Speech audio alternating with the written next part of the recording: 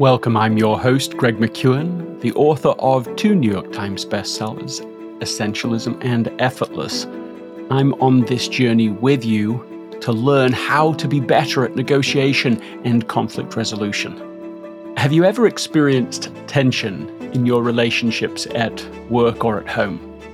Have these tensions ever lasted for an extended period of time, where the communication became frozen, the relationship strained or even estranged?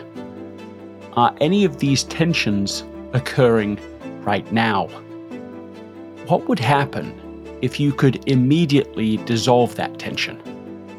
What if you could shift from gossiping about each other to supporting each other? What if you could unfreeze the communication and have it flow openly and naturally again? Today, I will share a story that changed my life. Also, something I am learning and actionable advice. By the end of this episode, you will be able to eliminate tension in almost any relationship. Let's get to it.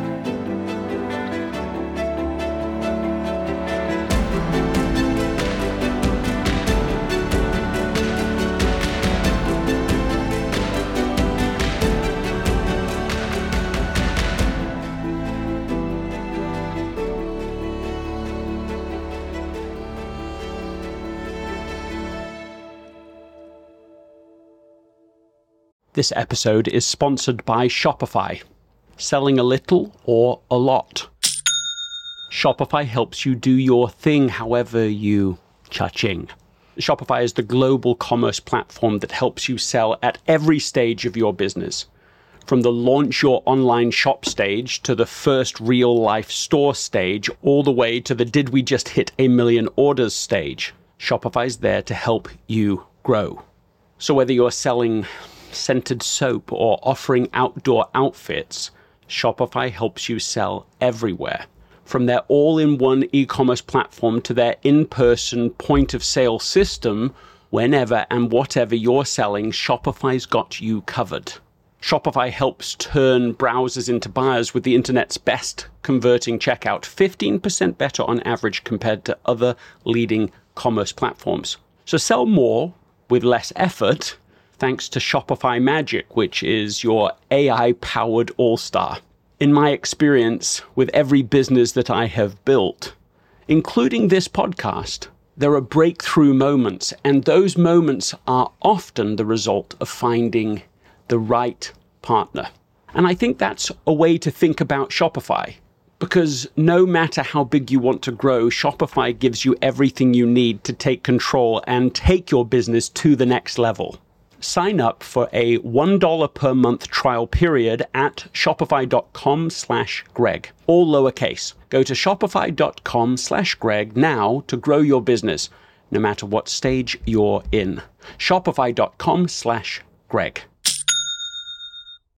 When you need mealtime inspiration, it's worth shopping Kroger, where you'll find over 30,000 mouth-watering choices that excite your inner foodie. And no matter what tasty choice you make, you'll enjoy our everyday low prices, plus extra ways to save, like digital coupons worth over $600 each week. You can also save up to $1 off per gallon at the pump with fuel points. More savings and more inspiring flavors make shopping Kroger worth it every time. Kroger, fresh for everyone. Fuel restrictions apply. Remember to teach the ideas in this episode to someone else within the next 24 to 48 hours of listening. You might listen to the podcast together and talk about it afterwards. At 2:54 a.m. on the 12th of October, 1984, a bomb detonated in a hotel in Brighton, England. The blast brought down a 5-ton chimney stack, which crashed down through the floors into the basement, leaving a gaping hole in the hotel's facade. Firemen said that many lives were saved because of the well-built Victorian hotel remaining standing.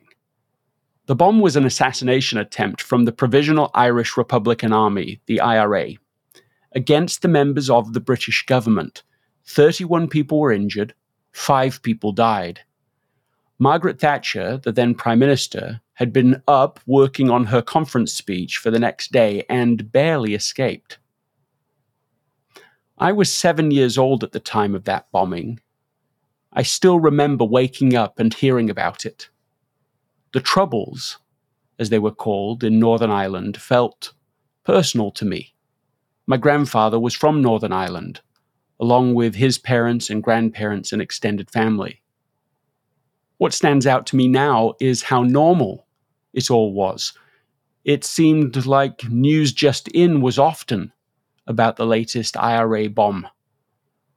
Even beyond the trauma of it all was the quiet unease that left its residue everywhere and on everyone.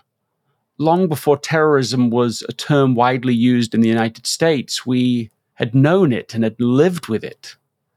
And there was this sense, I never remember spoken exactly, that this would never be resolved. It had been going on for 100 years. The next Prime Minister, John Major, came into office determined to do something about it. He said, "The whole of my adult life, I remembered the same headlines. The people barely noticed of a soldier killed, another civilian murdered, another teenager beaten up, and people had almost got themselves in a mood where they had accepted it. Northern Ireland was different, and therefore it rolled on, and you moved on to the next item of news. Well, I didn't think that was right. I thought that would be utterly unacceptable if it was in Surrey or Northumberland. And it cannot be acceptable in Northern Ireland. Let's see what can be done about it." According to the Major Years documentary, for some time the Prime Minister had been kept informed of a secret link between the IRA and the British government, by which information between the warring parties could be exchanged. Later, in February 1993, Downing Street received a message through the link, apparently from the IRA. It was passed immediately to the Prime Minister. It was a very startling message indeed. It said, "The conflict is over, but we need your help to bring it to a close." And then expanded on that thought. It was the first signal from the IRA that they might be open to a dialogue in order to negotiate a permanent ceasefire. And this gave John Major the impetus to bring parties together to begin such a dialogue, even though the IRA later denied having sent that message. His goal was to create a set of principles that could underpin a full-scale peace settlement and be the basis of an Anglo-Irish declaration. John Major said everybody was suspicious of everybody else. And so the trick was to produce a declaration that would produce a whole stream of principles that upon these key points and others would reassure the Unionists, the Nationalists, and bring in the paramilitaries to see that there was a reason to turn to a democratic approach. Complicating all of this, the violence continued even as the negotiation did. The temptation was to end all dialogue, but Major continued the talks despite the violence. And the first declaration of common principles was agreed to. The way was opened for further talks. And 8 months later, the IRA called for a ceasefire which lasted for the next 18 months. Major said, "The Taoiseach, the Prime Minister of Ireland by a different name, and I have now agreed on a joint declaration on Northern Ireland. It is a declaration for democracy and dialogue, and it is based on consent. It makes no compromise on strongly held principles." This early progress suddenly gained even greater momentum when Tony Blair came into office in a massive electoral swing. It gave him the political capital to hold direct talks with the parties involved. Within 14 days of becoming Prime Minister, he went to Northern Ireland. On October 13th, 1997, for the first time in, let's say, 75-ish years of conflict, a British Prime Minister met with the leader of Sinn Féin, the unofficial political wing of the Irish Republican Army. When speaking to reporters afterward, Prime Minister Tony Blair defended his cordial treatment of Adams. Blair said, "I treated Gerry Adams and the members of Sinn Féin in the same way as I treat any human being. And what I think is important about the situation here in Northern Ireland is that we do actually treat each other as human beings. Tom Kelly, who was the Director of Communications in the UK government's Northern Ireland office leader, said, "Most of us had baggage with Northern Ireland, which actually made it more difficult. What was lacking was the engagement of the Northern Ireland political parties with each other. The question became, can you get these warring parties around the same table? And one of the breakthroughs in being able to get these parties to talk to each other was first an invitation from Tony Blair to the leaders of Sinn Féin. He said of that meeting, and a lot of those first meetings were me listening with Martin McGuinness explain what it was like to be a Republican and why they felt that the British had treated the Irish so badly. And they were then able to go back to their people and say, no, we are sitting in Downing Street around the cabinet table with that guy, and we're telling him how we feel. And I was lucky, he goes on, at the time because I had the political space to do it. It wasn't causing me huge problems. Right after that meeting, the leader of Sinn Féin, Gerry Adams, a man who, for years, while I was growing up, was not allowed to even be seen on television. And he said, and all of us have to learn about how to move on from the old failed agenda. And we shouldn't underestimate the difficulties. At the same time, this was a good moment. That's what was happening. They were being allowed to talk, and for hours, and at number 10 Downing Street, to be really heard. And it changed everything. At the time, Tom Kelly explained, only 13% of people believed that the peace talks would be successful within the time frame that had been set. 87% did not. From his point of view, the learned pessimism of a quarter of a century of failed attempts. And even when they met finally together to try to negotiate a new agreement based on the principles that John Major had originally outlined, when they got there, Blair said, we arrived, and David Trimble said, there's absolutely no way I am signing this. It's an outrage. And the Sinn Féin people said they weren't going to sign it in any event, whatever happened. In a spontaneous press conference right at the beginning of this, Blair said, I feel the hand of history upon our shoulder. And then they spent the next 3 days in the most intense negotiations imaginable. Literally all day and most of the night for 3 days. This was a massive agenda, an ambitious agenda to try to take on power sharing, decommissioning of weapons, trying to figure out what to do with the policing situation, dismantling all of this security apparatus that had grown up for the last 30 years. How do you handle the prisoners on both sides? Kelly says that the government had recognized that you had to address all those issues at once, in the same place and at the same time, and that's what distinguished it from every other attempt by the British government for the last quarter of a century. At times, according to Blair, it looked as if they'd lost the whole thing. Still, it all crescendoed in 1998 into the Good Friday Agreement, an historic agreement for peace in Northern Ireland. After the announcement, Blair went out, talked to the press. I want to say this to the politicians and the people of Northern Ireland with all the force that I can muster. Even now, this will not work unless in your will and in your mind you make it work. Unless we extend the hand of friendship to those who were once foes. Unless before we condemn, we at least try to see the other side. Kelly made this observation. He said it only happened because he kept at it. He kept at it, he kept at it, he kept at it. And he kept at us to keep at it. That's why 20 years later, my children have grown up in a different world. Keeping at it led to one of the most extraordinary relationship turnarounds in recent political memory. The point of this can be summarized by something George Thompson has said, that empathy absorbs tension. Understanding eliminates tension. That image of Sinn Féin being in number 10 Downing Street and being listened to for hours. And I'm not saying for a second that everything that was said in that meeting was true in that sense of really seeing the whole picture, the richest view. Not saying that at all. Empathy, of course, isn't even agreeing.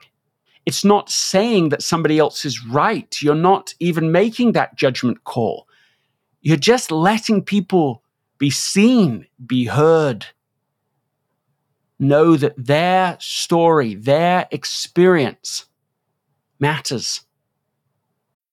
This episode is brought to you by Bumble. So, you want to find someone you're compatible with, specifically someone who's ready for a serious connection, totally open to having kids in the future, is a tall, rock-climbing Libra, and loves rom-coms with vegan pizzas on Tuesdays just as much as you do. Bumble knows that you know exactly what's right for you. So whatever it is you're looking for, Bumble's features can help you find it. Date now on Bumble. And the more people feel heard, the less they feel they need to maintain that tension, to maintain that resistance. Let's go back to the questions at the beginning. Have you ever experienced tension in your relationships at work or at home? Yes, it might not be like the Troubles in Northern Ireland, but have these tensions you've experienced ever lasted for an extended period of time, where the communication became frozen, the relationship strained or even estranged?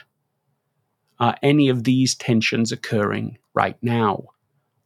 What would happen if you could immediately dissolve that tension? What if you could shift from talking about each other to talking with each other? What if you could unfreeze the communication and have it flow openly and naturally again? I was asked in my final interview to do my doctorate at Cambridge University whether I believed my proposed research could change the world. That question took me off guard, but how I loved the question. I responded by saying, it depends what you mean by changing the world. I said, growing up, I have been witness to it changing the world in the Northern Ireland conflict. I've seen how understanding each other changes everything, from conflict to cooperation. But then I said, in conflicts closer to home, there may be an even greater opportunity to change the world.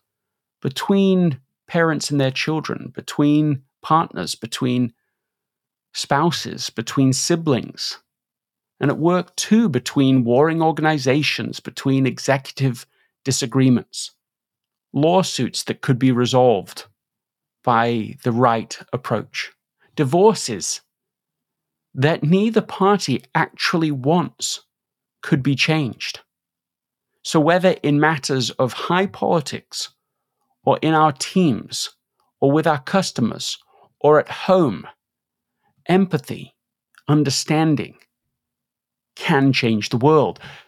The word empathy comes from a Latin word and a Greek word. Em is from Latin. It means to see through. And pathy is Greek, and it means the eye of the other. So empathy is to see through the eye of the other.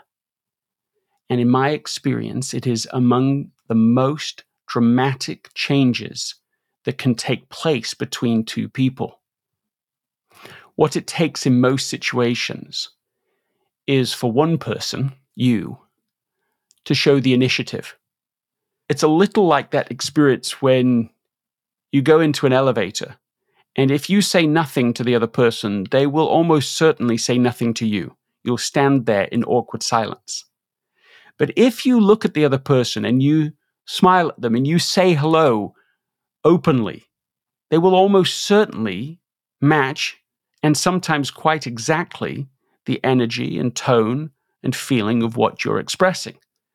And if you go further than that, if you have a full conversation with them, you'll find that not all the time, but most of the time, they will reciprocate what you offer to them. And so it is with understanding and with empathy.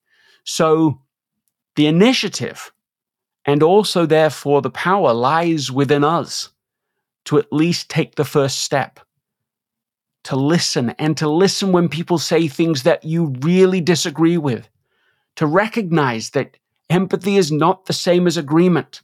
You're not sitting there judging, do I agree, do I disagree? Are they right, are they wrong? Is my experience different to them? You'll have your chance.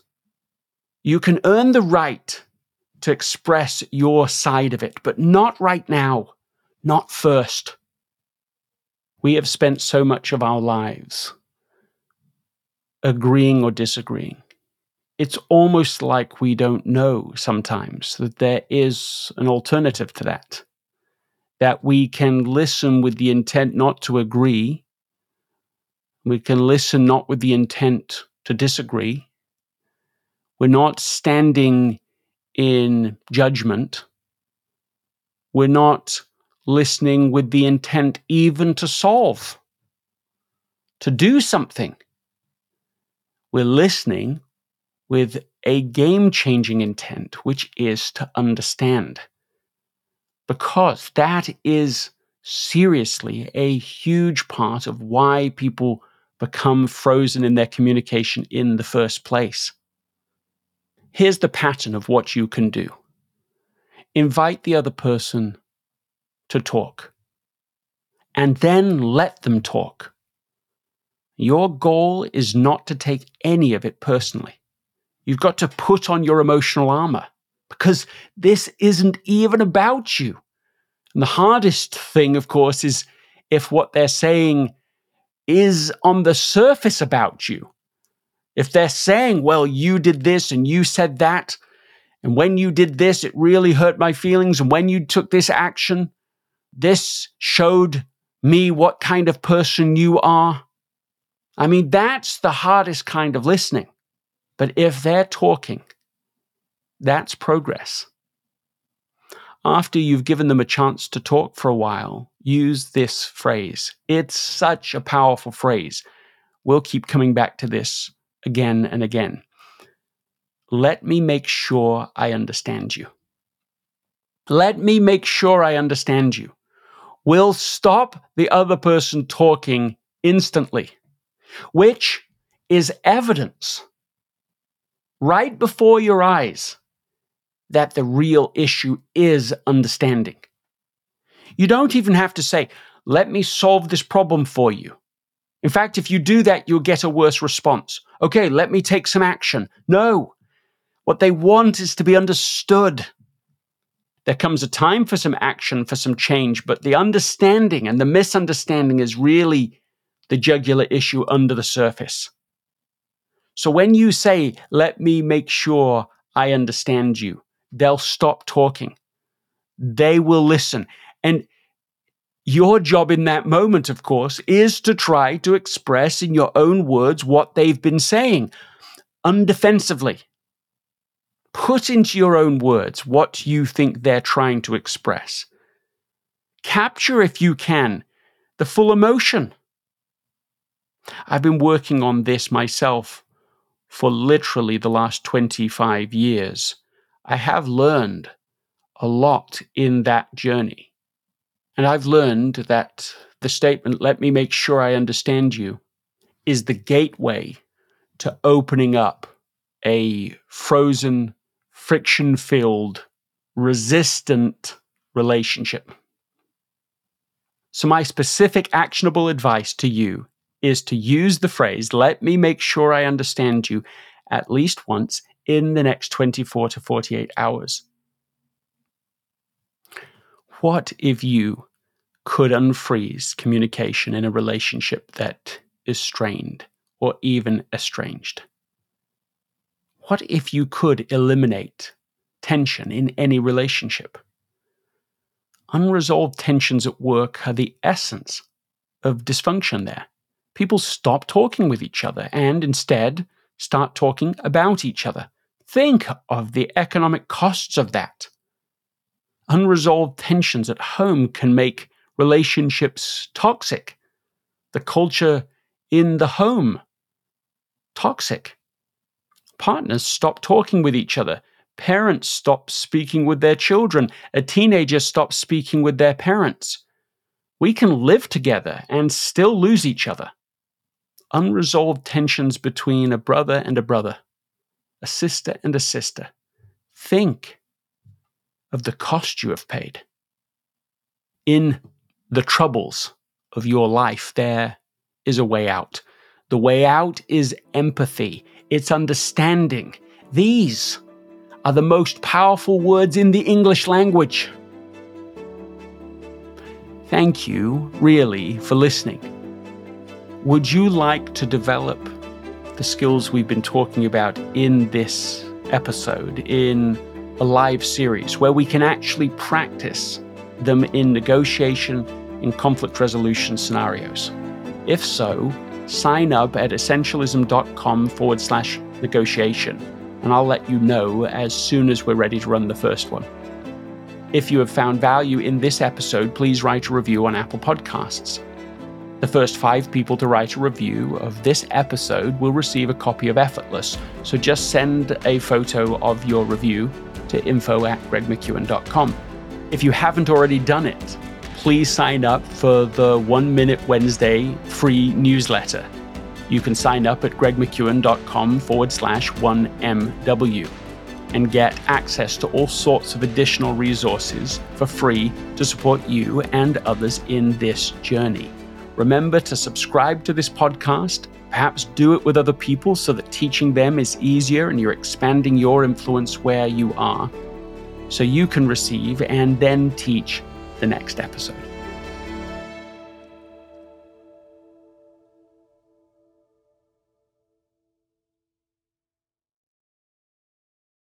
This episode is brought to you by the Yap Media Podcast Network. I'm Hala Taha, CEO of the award-winning digital media empire, Yap Media, and host of Yap Young and Profiting Podcast, a #1 entrepreneurship and self-improvement podcast where you can listen, learn, and profit. On Young and Profiting Podcast, I interview the brightest minds in the world, and I turn their wisdom into actionable advice that you can use in your daily life. Each week, we dive into a new topic like the art of side hustles, how to level up your influence and persuasion, and goal setting. I interview A-list guests on Young and Profiting. I've got the best guests, like the world's #1 negotiation expert, Chris Voss, Shark Damon John, serial entrepreneurs Alex and Layla Hermosi, and even movie stars like Matthew McConaughey. There's absolutely no fluff on my podcast, and that's on purpose. Every episode is jam-packed with advice that's going to push your life forward. I do my research, I get straight to the point, and I take things really seriously, which is why I'm known as the podcast princess and how I became one of the top podcasters in the world in less than 5 years. Young and Profiting Podcast is for all ages. Don't let the name fool you. It's an advanced show. As long as you want to learn and level up, you will be forever young. So join Podcast Royalty and subscribe to Young and Profiting Podcast, or YAP, like it's often called by my YAP fam, on Apple, Spotify, CastBox, or wherever you listen to your podcasts.